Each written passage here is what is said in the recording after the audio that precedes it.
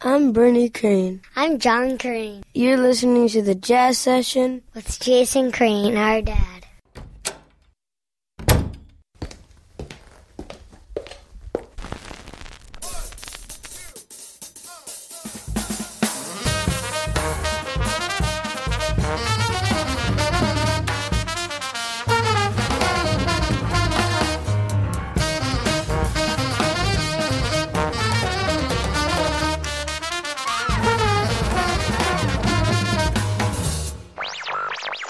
Lesson 1.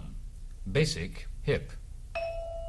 Welcome to the Jazz Session. I'm Jason Crane. The Jazz Session is sponsored by Matt Rock, Murat Verdi, and Nicholas Payton. This is episode 391 for July 30th, 2012. The Jazz or Bust Tour is on hiatus for a few weeks while I'm here in State College, Pennsylvania, visiting my kids. I actually took last week off from the show and spent a lot of time with them, which is great, and I'm going to be spending even more time with them this coming up week, which I'm very excited about. I've spent a ridiculous number of hours watching my older son play baseball, which has been very cool. He was until today on a tournament team, and today they finally went out of their final tournament, but it was very, very exciting and really fun to get to watch him grow up as a baseball player. Very, very cool stuff. I am still posting the occasional diary at jasoncrane.org, and once the tour begins again in earnest, I'll be back to doing that every single day. The tour will start off again on August 31st in Detroit at the Detroit Jazz Festival. Very excited about that. Going to be there for Labor Day weekend, and then generally speaking, heading west through the northern Rocky Mountain states, into the Pacific Northwest, down the coast to California, into the Southwest, and onward. So I'm really excited to get back on tour. While I'm taking a break, though, this entire time I'm taking a break, in fact, and even after I'm back out on the road again, I'll be bringing you interviews from the first part of the tour. Today's show features Doug Richards, who founded the jazz program at Virginia Commonwealth University. More about that in a minute, but first, thank you to the Respect Sextet for the theme music to today's show. They're online at respectsextet.com. Thanks also to Dave Rabel, who designed the show's logo, and to Rob Grundle, who designed the Jazz or Bust logo. You can follow me on Twitter at Jason D. Crane, D as in David. You can, as I mentioned, go see the diaries at jasoncrane.org, and there's also poetry there. And, of course, you can subscribe to the Jazz Session in iTunes or using an RSS reader, or you can listen to all of the shows right there at the website at thejazzsession.com. A great way to stay in touch with what's happening on the Jazz Session is to join the mailing list. Just go to thejazzsession.com and click on the mailing list link at the top. And if you'd like to support what's happening on the show, there are two ways to do that. One is to become a recurring member, either monthly or yearly, by going to thejazzsession.com/join. You can do that. There's a membership at the monthly level starting at $10 a month, and at the yearly level starting at $110 a year. Or you can make a one-time donation to the tour and get the thank you gifts that come with that at thejazzsession.com/tour. The last few shows have featured people from Richmond, Virginia, a very, very robust community for jazz. And part of the reason that the community is so rich where jazz is concerned is because of today's guest, Doug Richards. Several people, when I got to Richmond, several of the musicians told me, you really should talk to Doug because he's one of the guys who helped make this town what it is musically, and certainly the program at Virginia Commonwealth University what it is musically. So we'll hear some music from one of the bands that Doug conducted. Now, Doug had a professional band called the Great American Music Ensemble, and he gave me a copy of that disc, and I have never successfully been able to burn it. I've tried many times on different players while I've been traveling, but I did manage to get some tracks from one of the large ensembles that Doug directed from Virginia Commonwealth University, so we'll hear some music from that and my conversation with Doug Richards.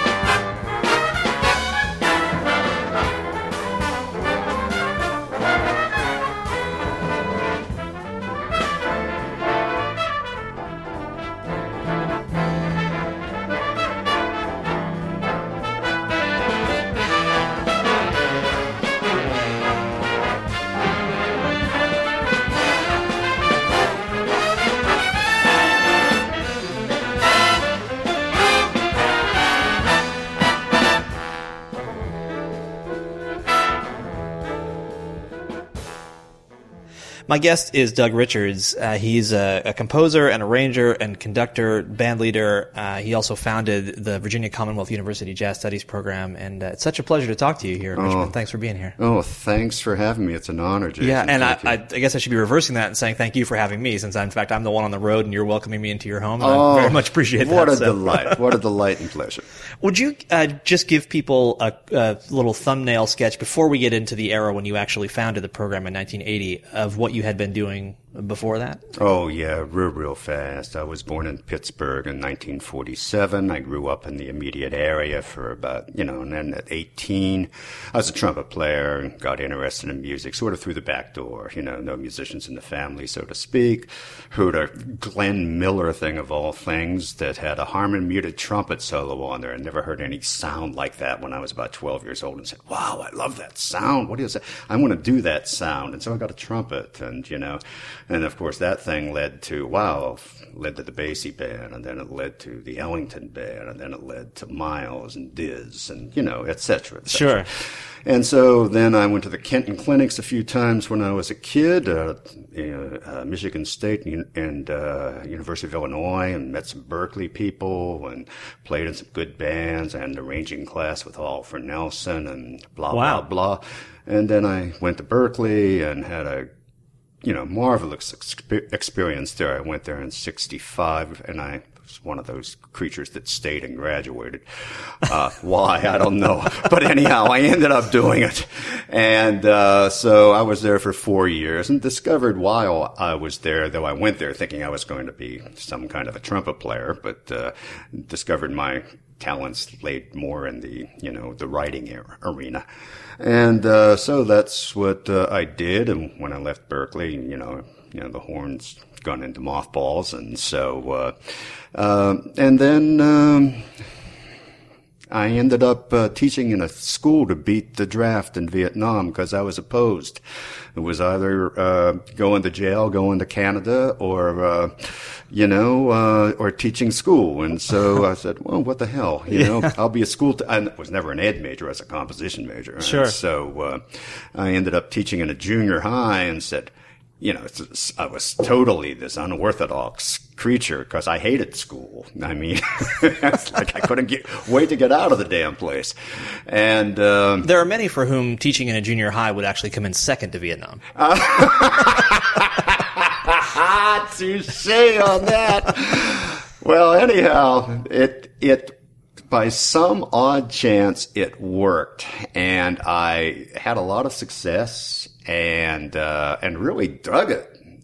It was a very open-minded group of people who ran the school. Where was this in the country? This was in Norwell, Massachusetts, okay. Slightly south of Boston. I should say, maybe about 15 miles south of Quincy. Just okay. And so it was a great environment for me, and then I ended up meeting the woman who became my first wife, and she was from Florida, and I've been in the North my entire, at that point 24 years, and I went down to visit her, left Logan Airport with about 20 degree below chill factor, and next day I was playing touch football with just a pair of cutoffs on the beach, and I said, man, sold. I'm out of here. And so I've been working my way back north ever since. So, and then I ended up getting a few other teaching gigs along the way to survive. I was teaching in an adjunct capacity in Atlanta before getting this gig here at VCU. I was at Georgia State and Georgia Tech, and music director of Six Flags Over Georgia, and writing music and writing, commercials and horn backgrounds for Clarence Carter and God knows what else I was doing back then. But anyhow, lo and behold, I got this gig because a former high school band director who loved my marching band arrangements. I was charging, I think, $70 a chart, where I'd write the chart and write the parts and rehearse the band, but I had a wife and 2 little kids, and so I needed to eat. Sure. And so he was a graduate assistant at VCU when there was a theory/stage band, as they called it back then, gig open. The guy that had the gig was up for tenure, and he and his wife, so I'm told, joined a swingers organization and posed in the buff, and the students caught it and posted it all over the campus, so he didn't get tenure. No. And this was way before Facebook and everything. Oh, way before. My God, this guy would have been internationally renowned, I'm sure. I want to go back to one thing that you mentioned just in passing, which is the Kenton clinics, just for a second, because I think, for people I'm about 40, for people of my generation and younger, everyone knows Kenton as a band leader, but in his day, he was pretty famous for the work he did in colleges and, for really bringing a lot of young people kind of up through the system. Could you say something about what those clinics were like? Oh, yeah. They started off, I believe, in about 1960 or 61. I remember going to the clinic right after my senior year and right after my sophomore years in high school. And they were a week long. And at first, I think they started at just 2 or 3 places. I think they started at the University of University of Connecticut in Storrs. And it might have been Indiana. I can't recall. But, they finally, grew to maybe about 10 locations. I think University of Nevada, Reno and all had one. But what they did, it wasn't just Stan's band. He brought in some of the people who were, some people were emerging as really good musician educators around this time. And also some of the folk from Berkeley. I remember meeting the great Herb Pomeroy, whose band I played in out there when I was a senior in high school. And but he brought in some really renowned musicians, like as I mentioned earlier when we were talking, Oliver Nelson, I remember Ron Carter being there right after he got out of Eastman, and he was teaching there briefly. And they had people like Alan Dawson, who was also from Berkeley. And as they were young music educators, Jamie Abersold, who had just gotten out of Indiana, was there. So was Jerry Coker. And it was a very exciting time. There'd be a lot of students who'd be coming up from North Texas who were already students there who would come to the clinics. And it was very inspiring. And, I got my feet wet with great people. And just those names you listed, I mean, if we were to make a little chart of the family tree that springs out from those people you just mentioned, I mean, we quickly cover almost everybody in jazz for about 30 years. I mean, it's pretty amazing. Yeah. I was very fortunate. Right place, right time. Sure. And so for those of us who were there, who really, delved into it, it was a great inspiration. They put us on the right track as we went back to our own little places in the boondocks. So, right. Yeah.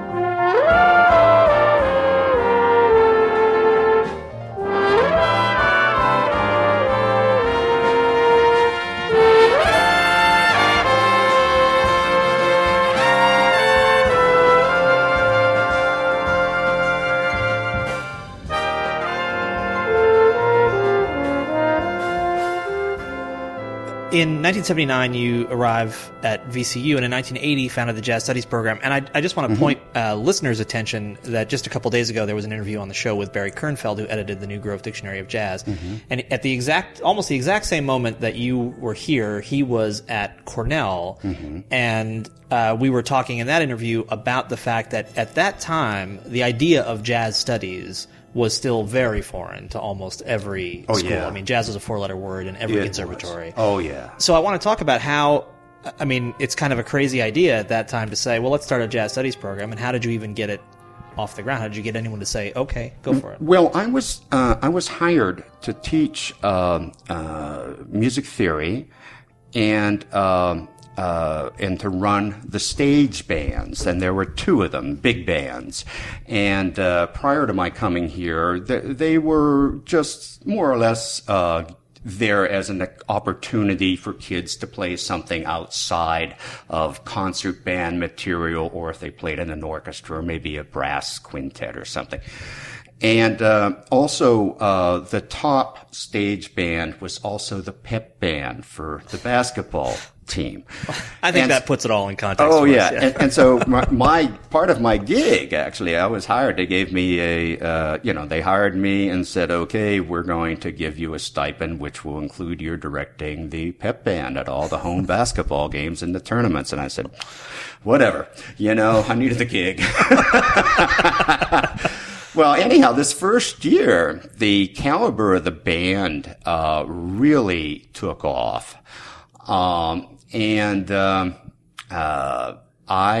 the second semester, kids knew about my writing because I was writing for the group, and they wanted to know if I could give them a class. And so I said, sure. And so the class, this wasn't a jazz studies program at the time.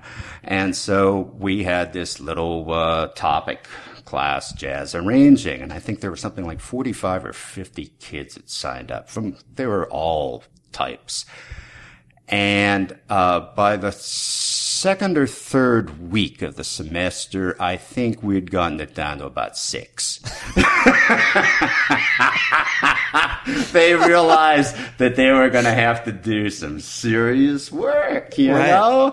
And so anyhow, and with that happening, and the real hunger for these kids who were just pretty energized by playing in the group, we had a very enlightened chairman at that time, and he said, "Wow, would it be possible maybe to get a degree program going?"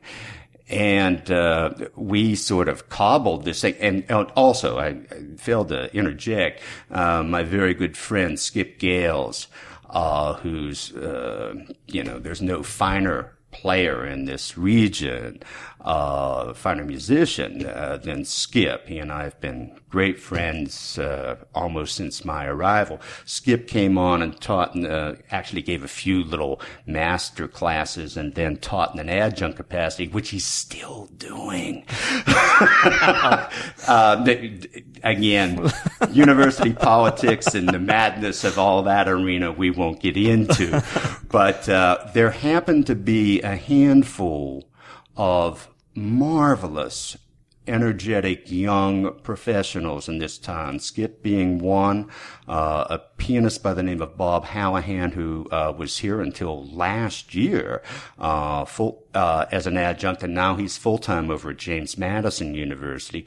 Clarence C. was here, the bassist, who's on Wynton's first album on Columbia, and he was living in town here. And then there was a really fine drummer by the name of Scott Taylor. And what were these people doing in town before they got hooked into the jazz studies program? They were there was a really interesting nightlife here. These people were playing either in Richmond or in other towns close by, like Charlottesville, on a very regular basis.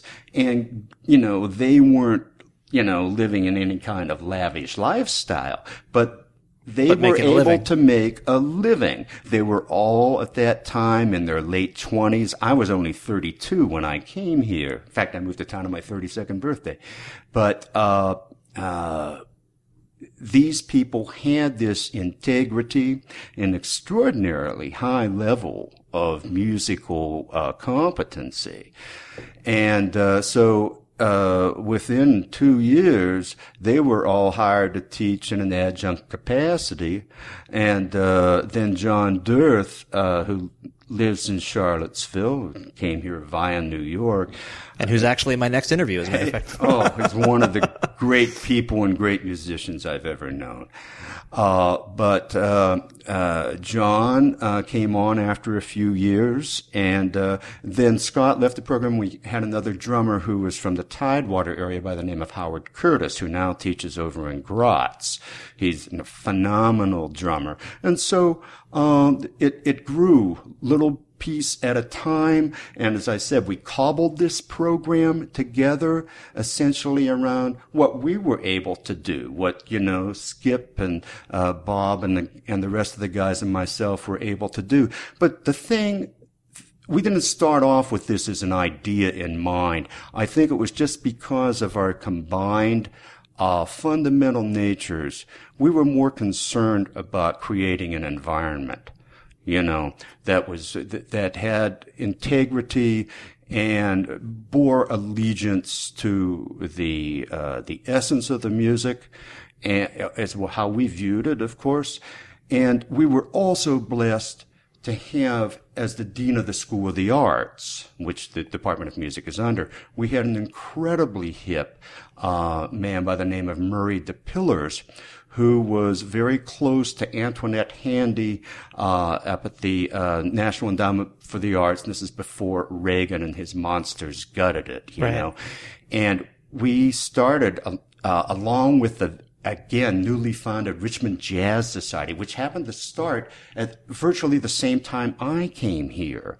And this is a marvelous group that's really done great things in the community. In fact, they just finished their 33rd year.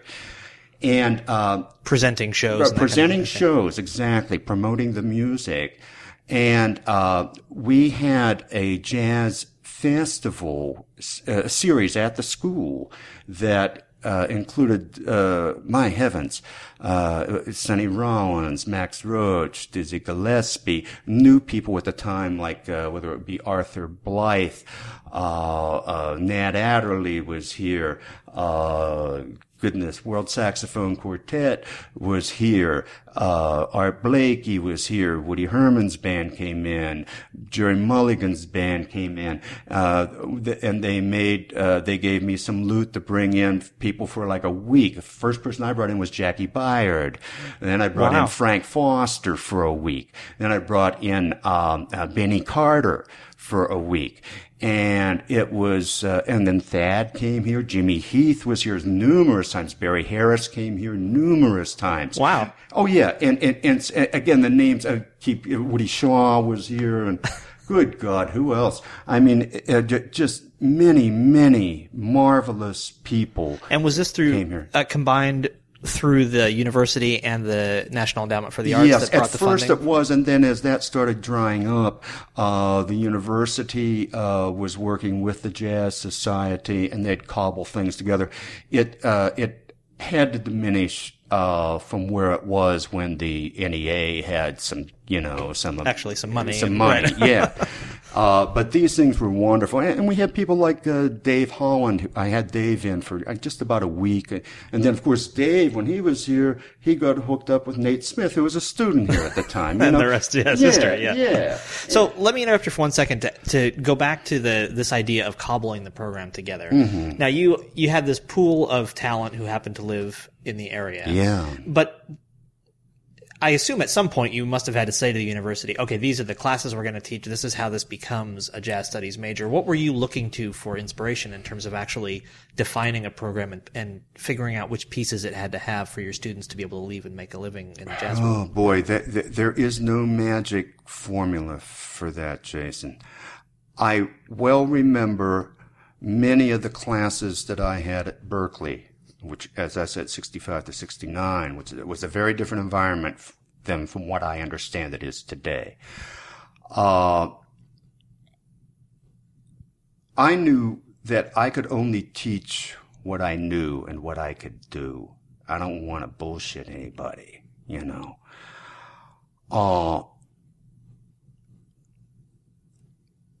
To have a truly ideal program, it wasn't in the cards for a place this size. And the other thing that we had that was ongoing, I left the jazz studies program at the end of 2000. I'm still teaching in the department, and I still teach the jazz arranging classes. And when people want to study privately with me, I do that, and then I coach other kinds of ensembles.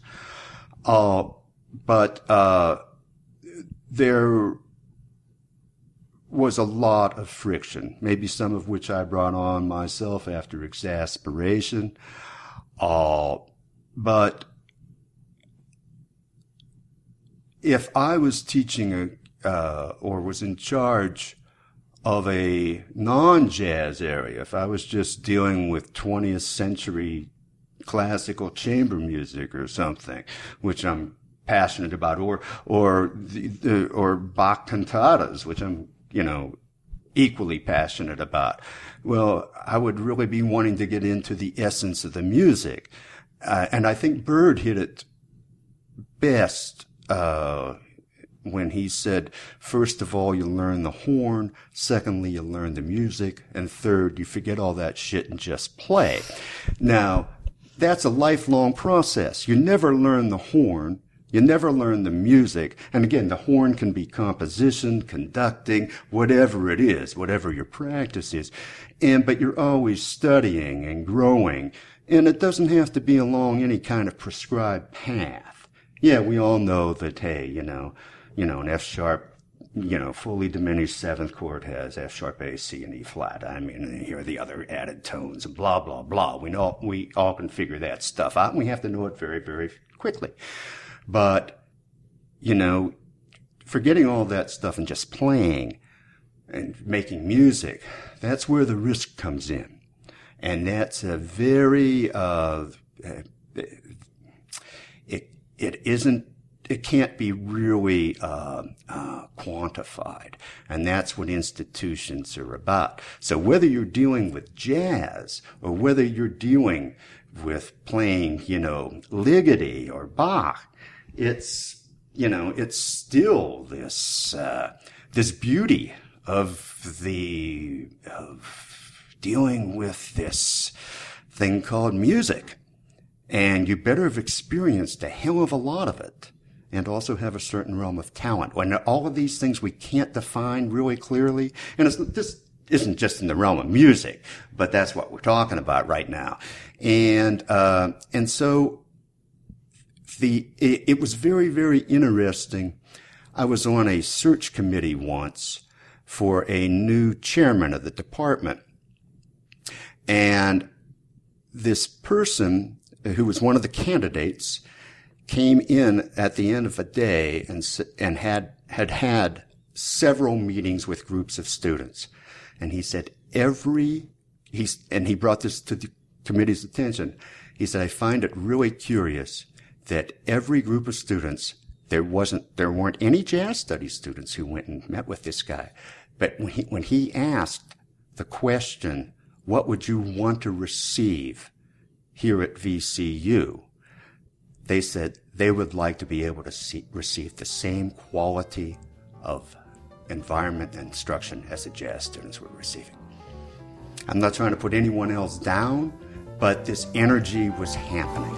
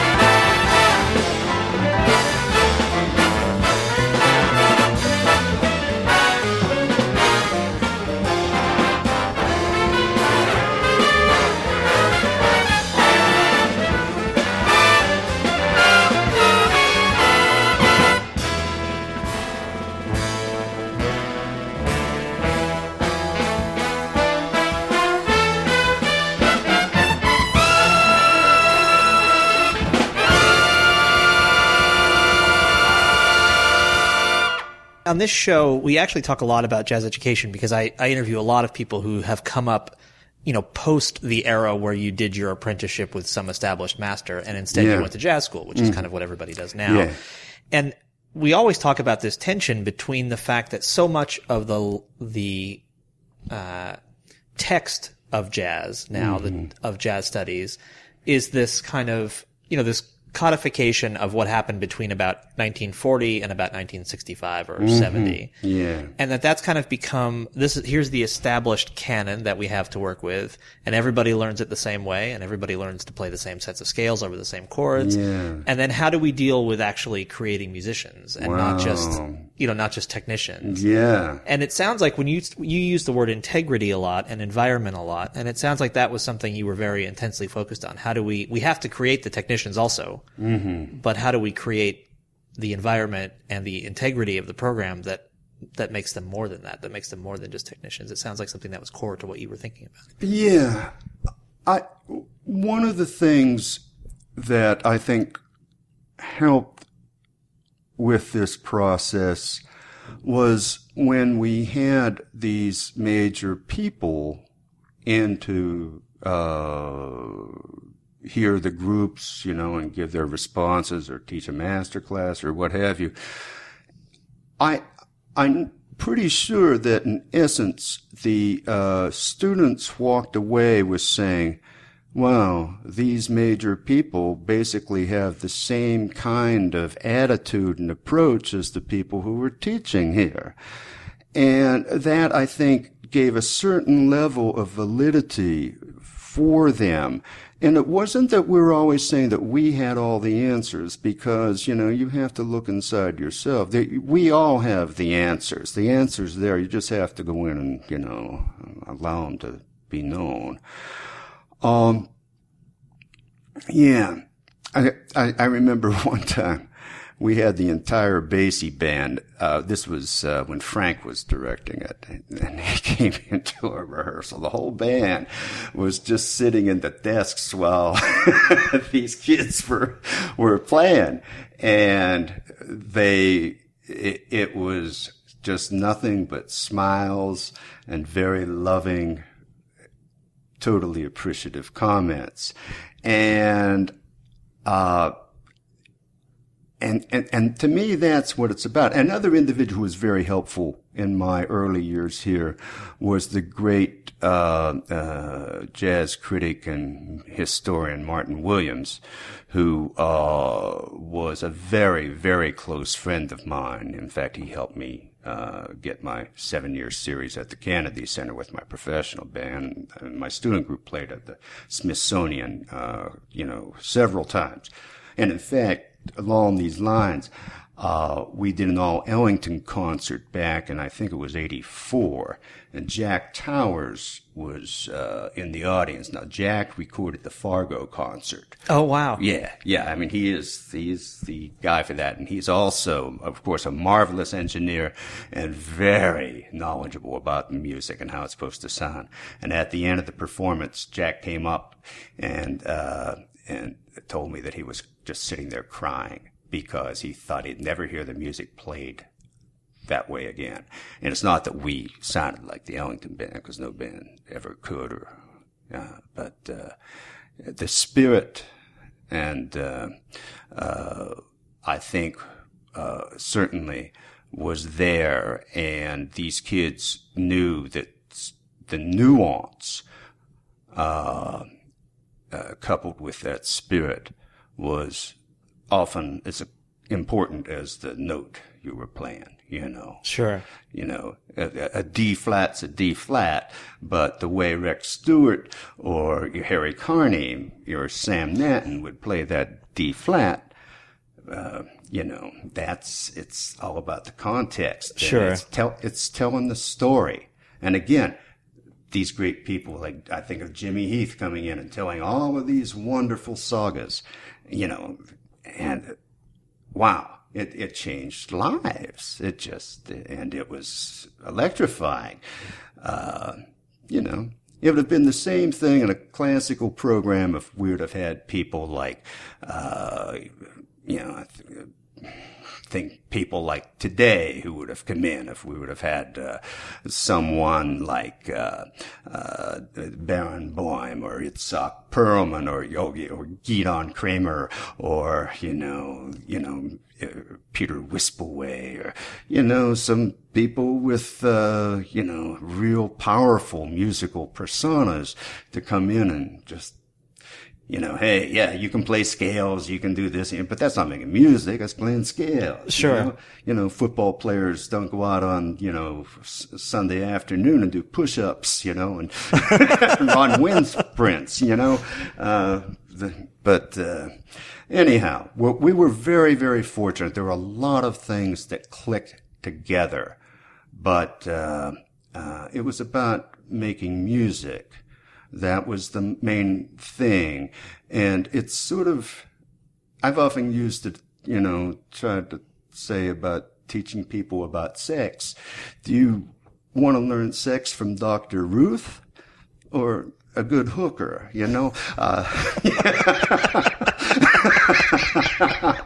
I'm assuming you didn't put that in your presentation to the as you were forming the jazz studies. No, I didn't. Maybe you should have. But I've told the students this many a time. That's awesome.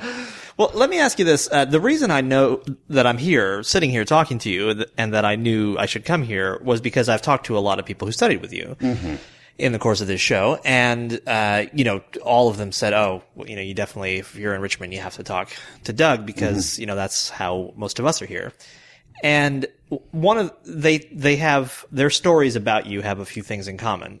All of them talk about generosity of spirit. The other thing they all talk about is that you were intensely focused on people actually doing the work, learning the material, and that there wasn't a lot of room. If you didn't want to come to do the work, you weren't going to make it. Bye-bye. Go sell shoes. Go do something else. I'm so glad you said go sell shoes because that was exactly what one of the people said.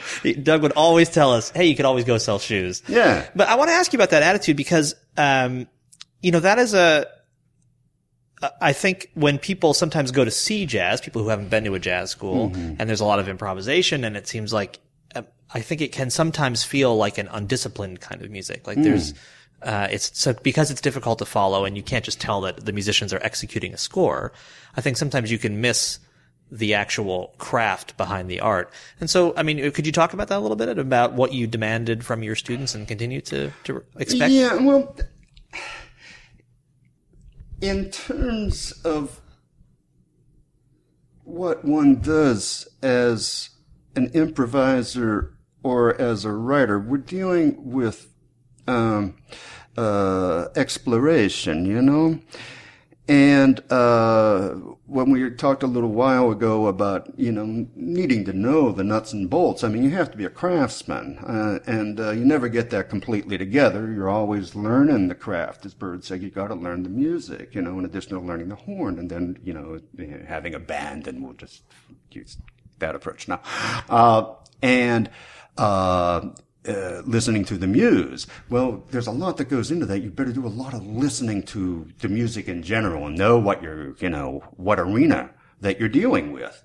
It's a very different thing if you're going to be playing a 1938 Old Testament Basie chart or some Ellington jewel from 40 or 41. Or something from Diz's big band. And there are different approaches to all of that. Or, something that Gil might have done with maybe a smaller context, from the individualism. And there's that wonderful new recording that came out, which I'm knocked out by. I just found out about it. A friend of mine gave me a copy, and it's like, damn, Steve's on there, which was real. Yep. Steve Wilson. But we should mention that's Ryan Truesdale's Ryan band. Truesdale. Yeah. Yes, exactly. Bravo to him. Bravo to all those people. God, was that beautiful. you need to do your homework. It's just like someone who's going to play Bach. Sadly, we can't get back and hear the way things were in Leipzig and, in 1745, But, we have pretty good ideas, and we know musicians who have extraordinary levels of integrity, and we can hear the recordings or hear them played live. I've heard Gardner and I've heard Ton Koopman and lots of other great people do this stuff. And you can say, these are our models, and you need it in jazz or whatever kind of great music you're doing. And so the students had to do that. And, that was something that was, encouraged, in writing. If you end up using, if you don't use the tune anywhere in the course of your playing or in your invention, if there's nothing related to it, unless you're of an extremely high caliber of creative capacity, I often, really wonder if the student knows what they're doing. If something's not being developed, that's a real concern.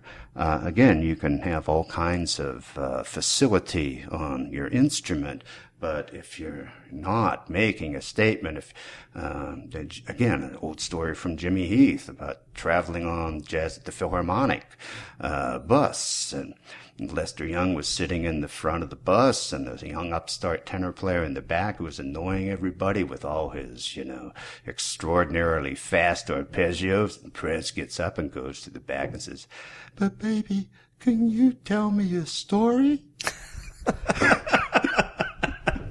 And it's really about that. It's about storytelling, and I don't think it's too much different, Jason, than when people go to a symphony concert and they want to hear Mozart. Well, they just don't want to hear any Mozart. They just want to hear the Mozart that they've heard 10,000 times. They want to go hear the Jupiter Symphony or the Hafner Symphony. You don't want to go play, Symphony number 29 for them.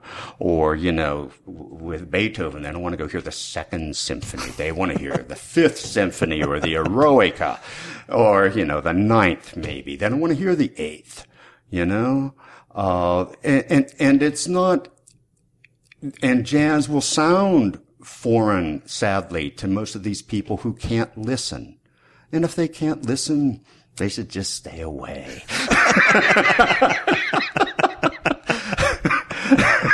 Oh, that's great. Yeah, I go into symphony concerts and I sit there in this sea of white hair, of course, which I have now too, with a little left of it. But, most of these people are just, they're zen, God bless them, sitting in there with people who need to change their depends and sleeping away to Mahler or whatever, and I just go, oh my goodness, what's this come to? So I don't think it's unique to jazz. I think it's sure. It's sadly that people aren't curious, and many times I think they're not shown how to listen.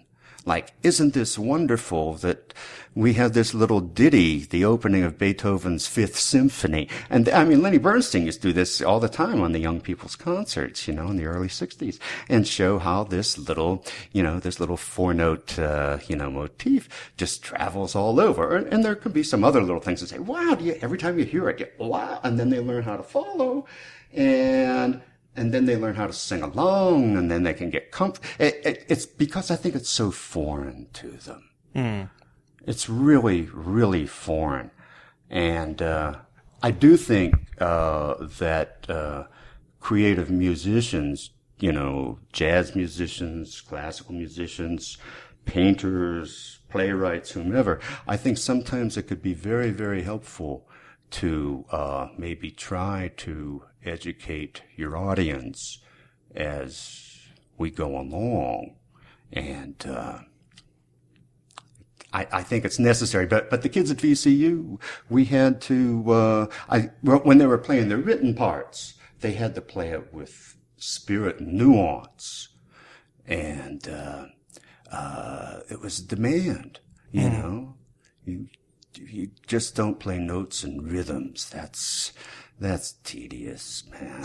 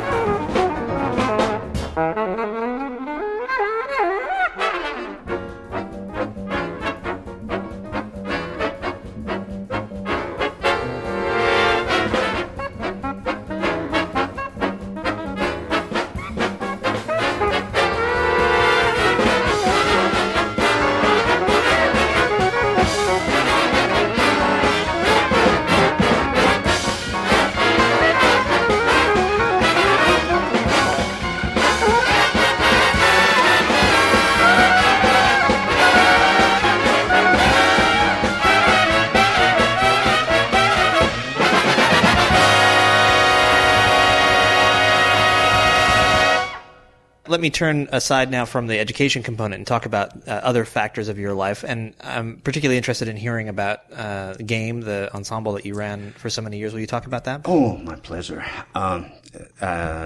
GAME stands for Great American Music Ensemble, and that doesn't have anything to do with, attitude. It has to do with the fact that we were playing great American music. And that's what it was there for. And it started off as almost all people who were here from Richmond, some former students, a couple on occasion would be current students, and Skip in the great rhythm section that I talked about. And then before its demise after roughly 20 years, we players from D.C., Baltimore, and other, surrounding areas came as regular members in the group. So it was something that evolved as well. We started off just playing for $35 a man, one night a week out at the local Hyatt, and had a good fellow in town who was encouraged me to do this. He and Skip. He was as a Frank Sinatra-like singer, and so I did record copies of Sinatra and big bands and that type of thing. Plus of that, I started doing my own stuff. But then Martin Williams heard the band and asked if we'd do a concert at the Kennedy Center. Excuse me, not the Kennedy Center, the Smithsonian, where he was employed. And we did, and it was very successful. And as I said, I also did concerts there with VCU. I did an evening, say, of Monk's music, where I did this arrangements on Thelonious' stuff, and I treated it in a very different kind of way, I guess. They weren't standard big band charts by any stretch. But anyhow, we did Ellington concerts, and then Martin knew some of the administrators over at the Kennedy Center, and especially Lois Howard, who was in charge of the Terrace Theater, and she was also I think she was the administrative director of the National Symphony at the same time. But we ended up playing there for 7 years. We did 4 concerts a year. Always one of the 4 concerts would have to be an Ellington performance, and it would usually have, a theme, or maybe a couple of suites we'd play. And using Duke's own arrangements. Always. No, his own stuff, and sometimes there'd have to be transcriptions because the Smithsonian hadn't received the great donation that the Ellington family gave to them. But we did an Ellington show. We'd always do a tunesmith, from the Great American Songbook, Gershwin, Rogers, Porter, etc. And I would always write the charts on that, or write most of the charts.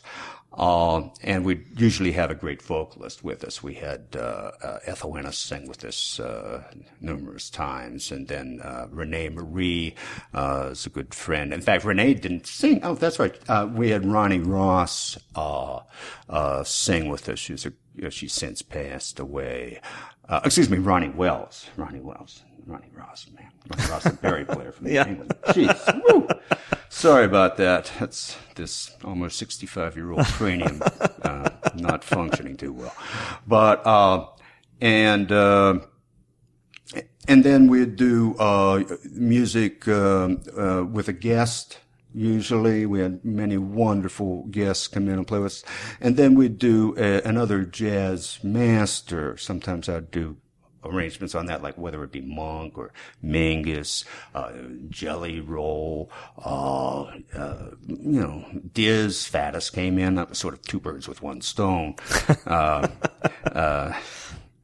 Maybe pun intended on that. But anyhow, and then Martin passed away in 92, and then Murray Horwitz, who was then the vice president for cultural programming at NPR, came in and was co-producer with me for the series. And we did a few things there also for the National Symphony, where we played in the big hall, and that was very, very nice. I remember doing a thing there with Milt Hinton. That was a lot of fun. And then another one with the great Joe Kennedy, and Ethel sang on both those programs, I remember. And I wrote most of the charts for her. And so we did that, and we did some other concerts. I remember one of the real treats we did was on what was called Lewis's 90th birthday back in 1990. And they did a thing on NPR, nationally broadcast, and they had Arvell Shaw's Armstrong All-Stars do a third of it, and they had the Vanguard Orchestra do Thad's Suite for Pops, and they asked us. I wrote this new suite for Lewis, and so we did that. And we had John Faddis and Joe Kennedy play with us also on that ditty. So that was it. That's great. Will you talk about what excites you about arranging for large ensembles? What is it that grabs you, or grabbed you, maybe even as far back as Berkeley when you first realized that was one of the things you like to do?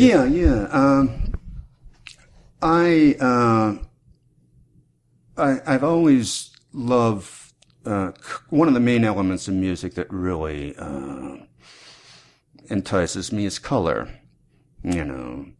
as I said, the harmony muted trumpet was the thing that grabbed me when I first was a kid. For some reason, that sound. And then, of course, you become far more aware and say, oh, wow, that's Miles's sound, or that's Ray Nance's sound, or whomever, you know.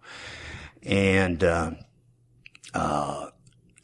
in classical music, my first real love in classical music was Ravel. Mm-hmm. And I mean, that's been a standard thing for jazz musicians to get into classical music, or vice versa, classical musicians who get into jazz. People that love Ravel or Debussy, that whole, you know, early 20th century thing. Sure. Of course, Stravinsky was influenced that, you know, the Rimsky thing, which wasn't French impressing, but it's color, you know.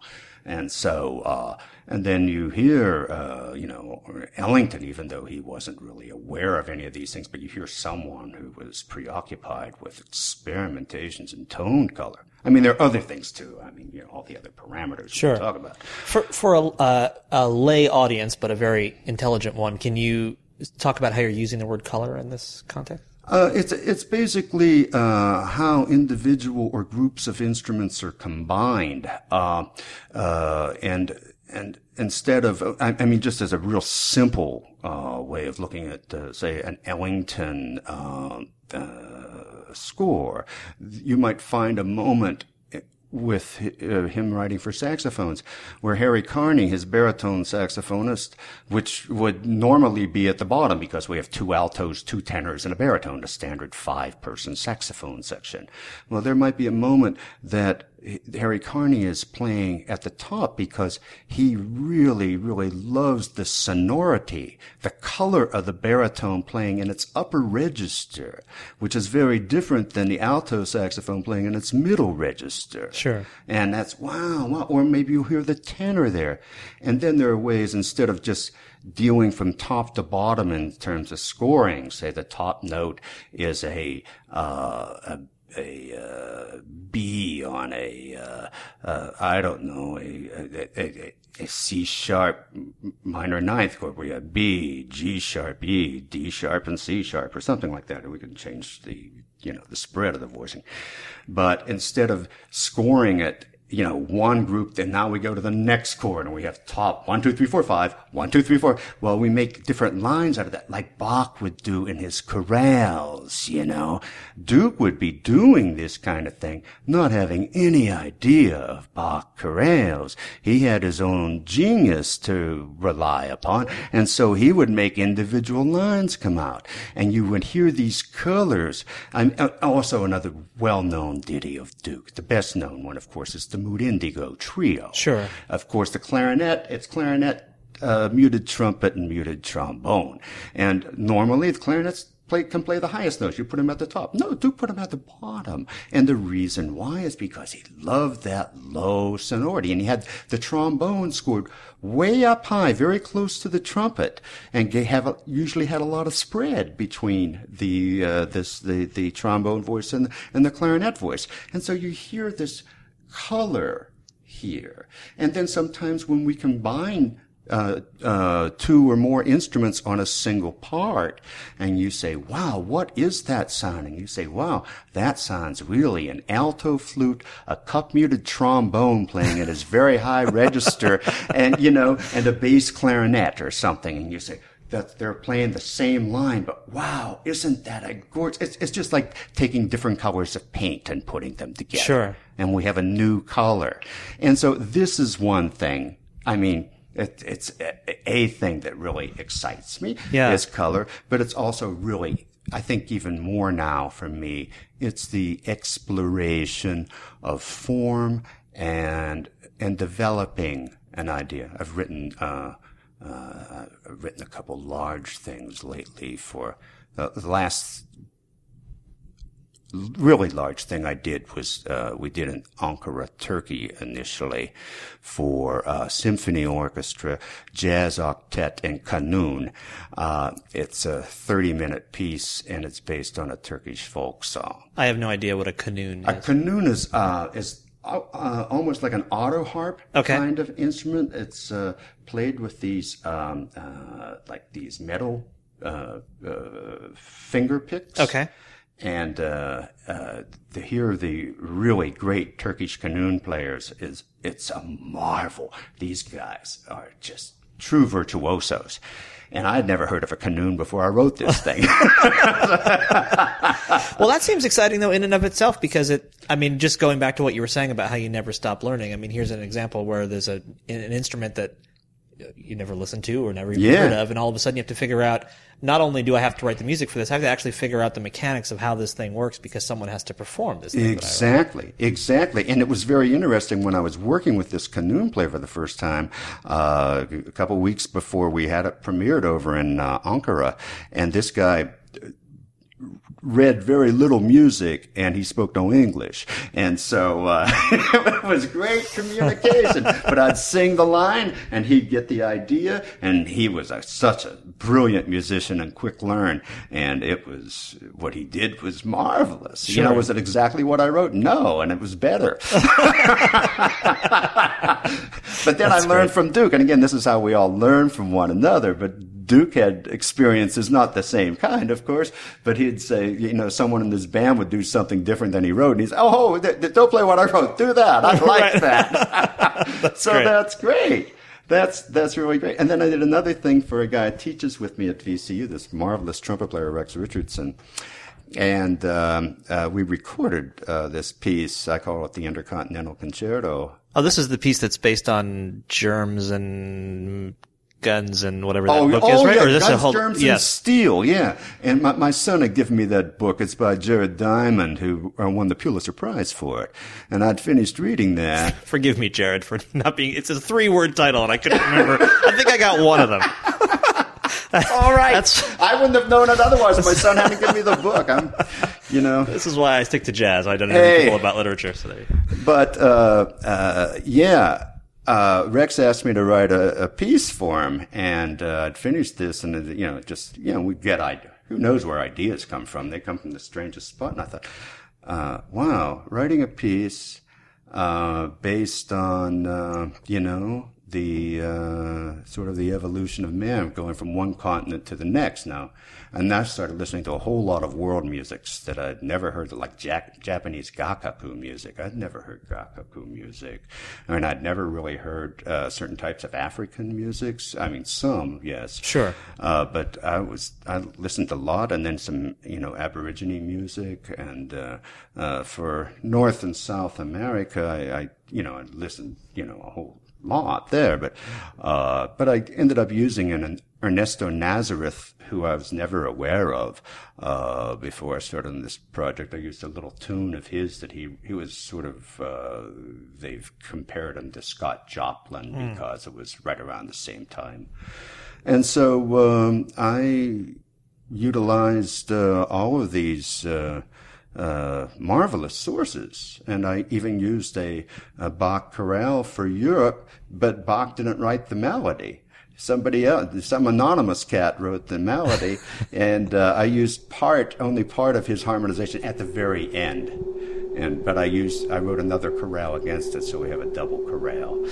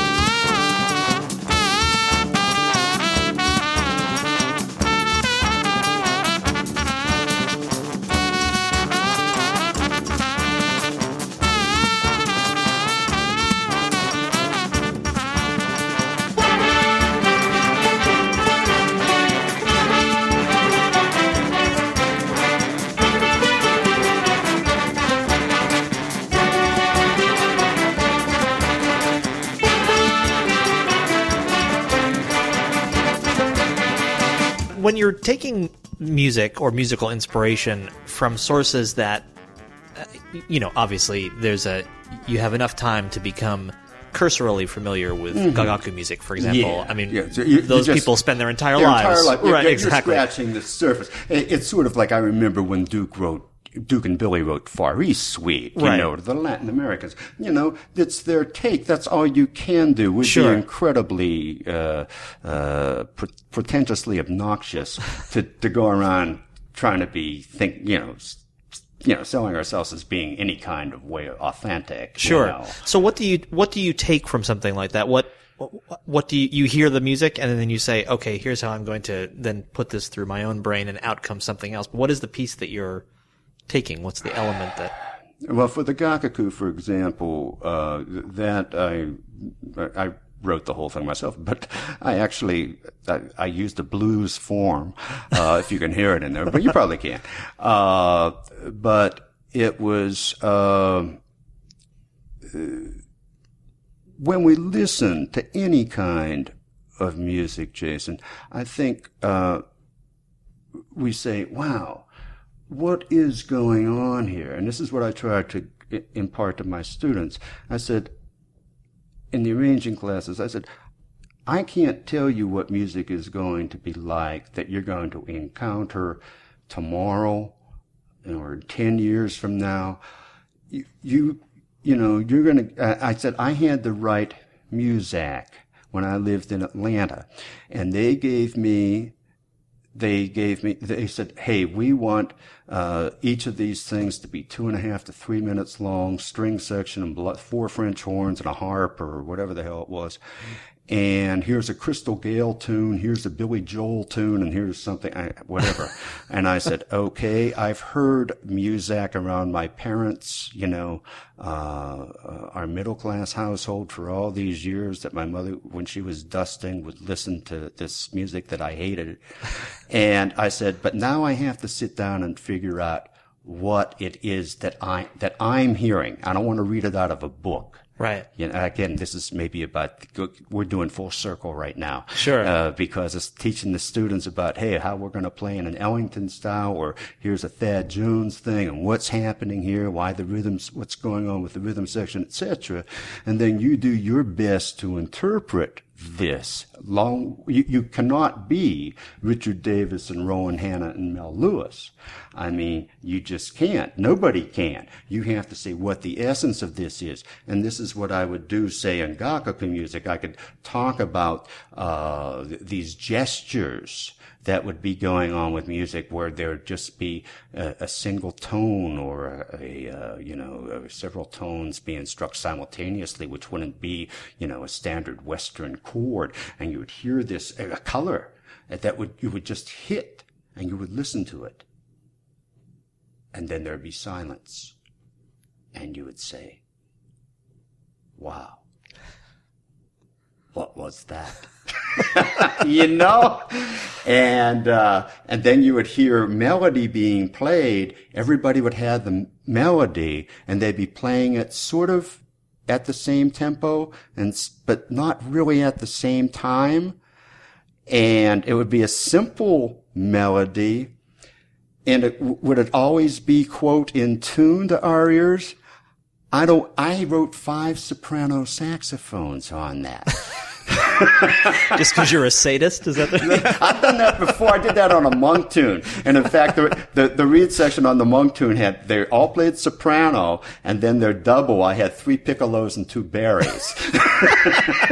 But I wasn't looking for squeaky cleanness. I really wasn't. And did I want the thing to be grossly out of tune? No. But I was not concerned with intonation the way, if we were dealing with a little Mahler-esque delicate passage where you'd say, oh, this thing really has to be crystal clear. Sure. That wasn't the purpose of this. So sonorities and musics can have, different focuses. And I think that has to be understood and appreciated. I was listening yesterday to a little YouTube thing that they had, I think it was a Thad tune, but it was the Vanguard Orchestra.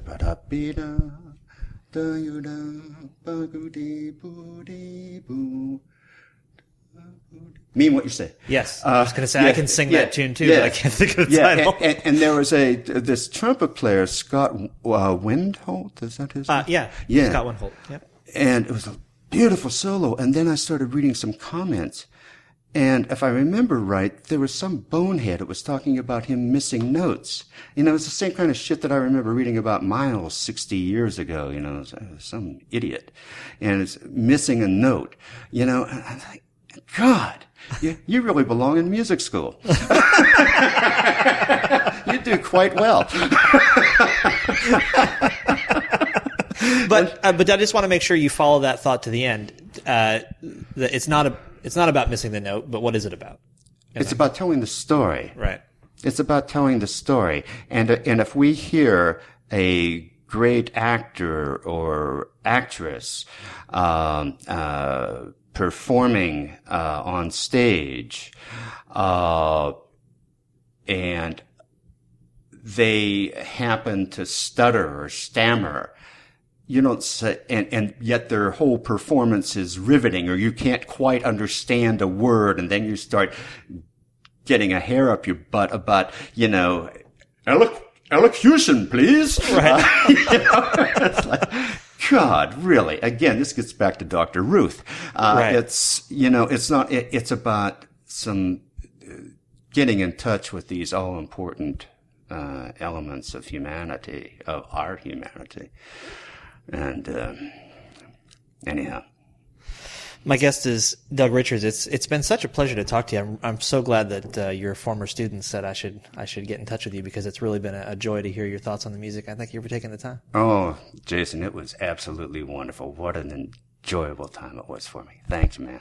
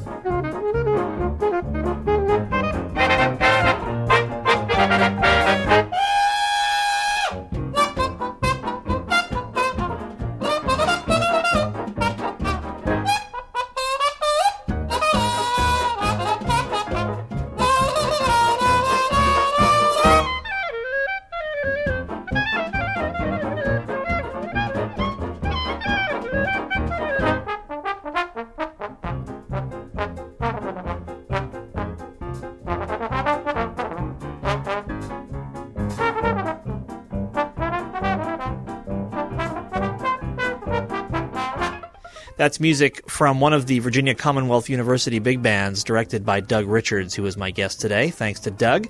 Thanks also to everybody in Richmond. This was the last interview from the Richmond, Virginia set of interviews, and the next couple will be from Charlottesville, Virginia. So stay tuned for those. I'm Jason Crane. This is The Jazz Session. The Jazz Session is sponsored by Matt Rock, Murat Verdi, and Nicholas Payton. Please do, if you would, become a member of the show at thejazzsession.com/join, or support the tour at thejazzsession.com/tour. Join the mailing list at thejazzsession.com. Check out the daily diaries at jasoncrane.org. Follow me on Twitter at jasondcrane. And then get out there and support live jazz whenever and wherever you can. And come back next time for another conversation about jazz on The Jazz Session.